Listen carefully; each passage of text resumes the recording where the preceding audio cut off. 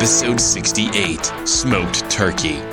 I'm Merle Riedel, and you're listening to a special Thanksgiving edition of the Cool Things podcast from the Kansas Historical Society. In this podcast, museum staff reveal the story behind the story about artifacts featured on the Cool Things section of our website, kshs.org. But everything changes if I go. Turn back the years if you could. Over 400 years ago, a group of Anglican separatists left Southampton, England, and traveled 3,200 miles to find a new home.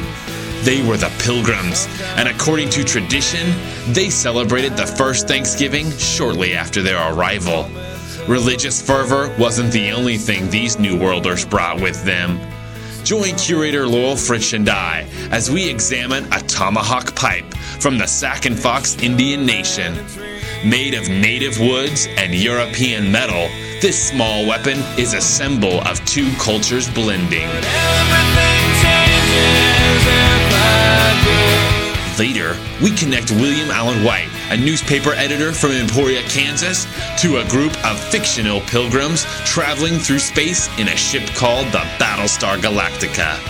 That's right, we're connecting a Pulitzer Prize-winning writer to a cheesy sci-fi television series from the 1970s. Was William Allen White the first humanoid Cylon? And if you know what that means, then you'll enjoy this round of 6 Degrees of William Allen White. But first, smoked turkey.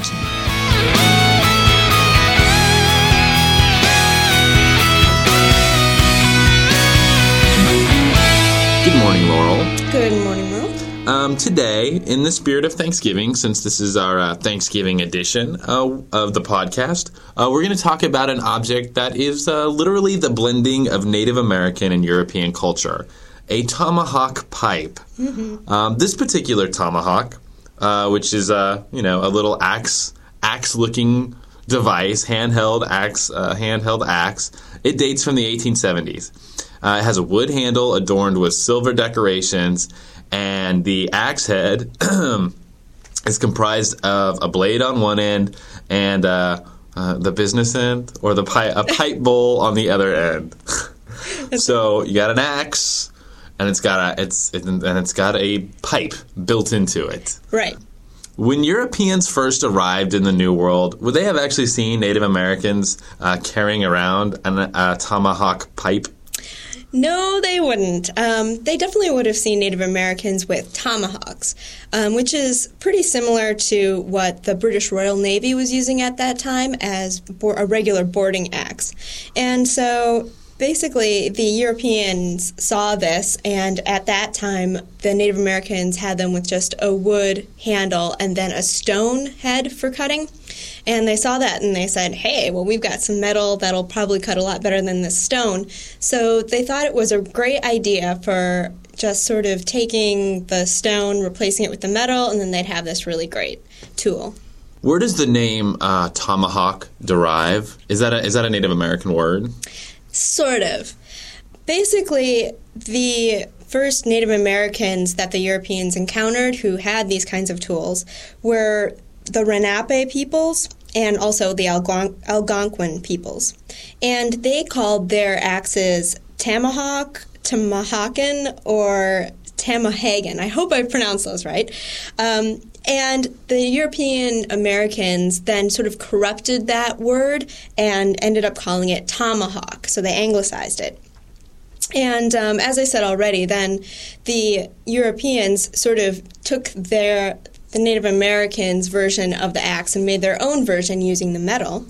And so as a result of that, when then the European Americans said, hey, all you Native Americans, check out this really cool tomahawk we have, the Native Americans thought that it was just a whole new thing. And so then they started calling it a tomahawk. So it's sort of this weird circular kind of thing with language. Consistent corruption of language. Yeah, pretty much. Yes, exactly. What does a tomahawk have any specific purpose? Well, the European Americans really liked the size and the weight of the tomahawks that the Native Americans had because they were really good for throwing. So as a result of that, they're also sort of associated with violence a lot of times. When people think about the Indian Wars, they typically think about Native Americans throwing axes, and it's these tomahawks that they're usually thinking of. So is that when did Native Americans actually use them in battle, like as a? Yeah, sure. Yeah, they were used as war hatchets. They were really a multi-purpose tool. They could be used for just about anything. This isn't your standard tomahawk. It can also be used to smoke stuff. I think it's just pretty much just tobacco, not just stuff in general. Well, I mean, you could smoke anything with it. I guess. A pipe and an axe, kind of, they seem a bit of a weird combination, if not slightly unsafe. What was the inspiration for combining an axe and a pipe? Well, that's a really good question. And I don't really know what the inspiration was. Except that it's really cool, and it sort of gets to that idea again of it being a multi-purpose tool. I mean, we think about our BlackBerries and our iPhones and things like that. It's all about trying to combine different things to be more efficient, and I guess maybe you could think that might have been sort of the inspiration, just, again, trying to make it more like a Swiss Army knife kind of thing. But other than that, I'm not really sure. Do you think that was the Europeans that did that when they first developed their version of the tomahawk, or was that applied later? It could be certainly the European American invention, but nobody really knows who came up with it first, if it was the Native Americans or the European Americans. What came first, the pipe or the tomahawk? Yeah, exactly. It appears tomahawks weren't just used for cutting, or even smoking. Did the tomahawks eventually take on sort of a non-practical application? Yeah, they certainly did. Over time, the European Americans, they tended to sort of decorate these objects. They would take silver inlays and do other things with them, attach feathers and things like that to make them more pretty. And as a result of that, they sort of took on the role of being sort of a fashion accessory. And then the European Americans tended to trade these with Native Americans, especially when it came to things like signing treaties or other diplomatic agreements or something like that. And in fact, Lewis and Clark, they ended up taking 50 pipe tomahawks with them on their expedition to either trade or present to Native Americans as gifts after the treaty signing. So sort of as a result of that, them having this more decorative kind of aspect to the way that they looked, they also then sort of became very practical in terms of presenting them as gifts and also just for trade. They sort of became pretty desirable. Do you think that there were these decorated tomahawk pipes, did they become fairly common? Yeah, pretty much. During the fur trade era, which is about between 1650 and 1870, that was the primary time when these were being traded back and forth. And especially towards the latter part of that time period, a lot of Native Americans ended up getting their photographs taken with holding these pipe tomahawks because they had sort of taken on this fashion accessory sort of role. Mm-hmm. I think it's interesting that Lewis and Clark brought these along on their trip because the tomahawk pipe, using it as like a presentation, it almost sets a precedence for the Jefferson medals, medals that were used to trade and seal peace agreements between tribes and Americans. And it's got a picture of Jefferson on it, and Jefferson's the one that sent Lewis and Clark on their journey. So right. A lot of trinkets apparently used for that kind of stuff. Well, and even today, when our president goes abroad and meets with other world leaders, there's usually a component of sort of gift trading going on there, which is very interesting. You ought to give out some tomahawk pipes. Yeah, exactly. The materials used in making a pipe tomahawk are rather symbolic of the weapon's cross-cultural nature. Can you tell us a little bit about what the tomahawk is made out of? Sure. The wooden part, the handle part, is traditionally made out of native woods, native to North America, I should say. Native North American types of woods. And so that sort of gets in that New World angle. And then the axe blades are traditionally made with metal, so that is considered sort of an old world, a European product. So it was sort of that combination of the two. And all of the pipe tomahawks that were made in North America. They weren't imported from Europe or somewhere else. And over time, originally the blades were made with steel, but then over time they started to be made just out of brass as that sort of decorative aspect of the pipe tomahawk sort of started to come to the forefront. Do the decorations on the handle, the silver decorations, do they have any specific meaning? Not that I know of. I think it's just a sort of standard kind of design for that time period, and it's pretty. It looks nice. So. Mm-hmm. Where did this specific tomahawk pipe come from? Well, it dates from about 1870 or so really towards the latter part of the fur trade. And it might have been owned by somebody from the Sac or Fox tribes, but I don't really know for sure. Finally, my last question. What other items besides a pipe do you feel would make a good combination with a tomahawk? I really like this idea of like combining sort of random things like a pipe and a tomahawk. So what other combos do you think could be useful? I have a few suggestions myself. I think we should combine a tomahawk with an MP3 player. And I say that only because, if you think smoking tobacco had a calming effect and helped facilitate tribal meetings, just think what listening to a little Enya could do. The second one is a tomahawk cell phone. And I say that only because that way you could call your buddies while you're carving up the Thanksgiving turkey, and they could come over and you've got a tomahawk. You can sort of reproduce an authentic Thanksgiving experience. Plus, it's kind of like a colonial version of Get Smart. Yeah, yeah. Remember the phone shoe? Exactly. And here you have a phone tomahawk. Perfect. That's just some ideas. I don't know if they should be marketed, but did you have any suggestions? That's a very, very tough question, but I guess a good potential combination would be if you think about the cutting edge, the blade part of the tomahawk, it could be used for shaving. So then on the other side, you could probably have it be a shaving gel dispenser kind of thing, or the shaving gel foam aerosol kind of thing. Actually, that's not too bad. You can apply the foam with one end, just flip your tomahawk around and do some plus, that's like extra manly to shave with a tomahawk. Yeah, it is. It really gets to that backwoods, kind of roughing it kind of attitude. Indeed. So. Well, that is a brilliant application of the tomahawk. Oh, thank you. All right, Laura. Well, thanks for telling us a little bit about a pipe tomahawk and where they came from. Well, thank you very much, and have a happy Thanksgiving. There must be some kind of way out of here, said a joker to the thief. There's too much confusion. And now it's time for another round of 6 Degrees of William Allen White. And joining me today for her debut appearance on 6 Degrees of William Allen White is Michelle Stottlemyre, an education coordinator here at the Kansas Museum of History. Good afternoon, Michelle. Hello. And Michelle and I are both pretty excited about this week's episode because we're geeky like that. This week, we connect William Allen White to Battlestar Galactica, a television science fiction series that chronicles the exodus of humanity's survivors following a catastrophic surprise attack in a distant world. It's actually much more in-depth than that. Wouldn't you agree? The plot line's incredibly more in-depth than that. It's terribly hard to reduce the plot arc of several series years with just that one sentence. It is. I worked incredibly hard to summarize it down to that. I think you did pretty good.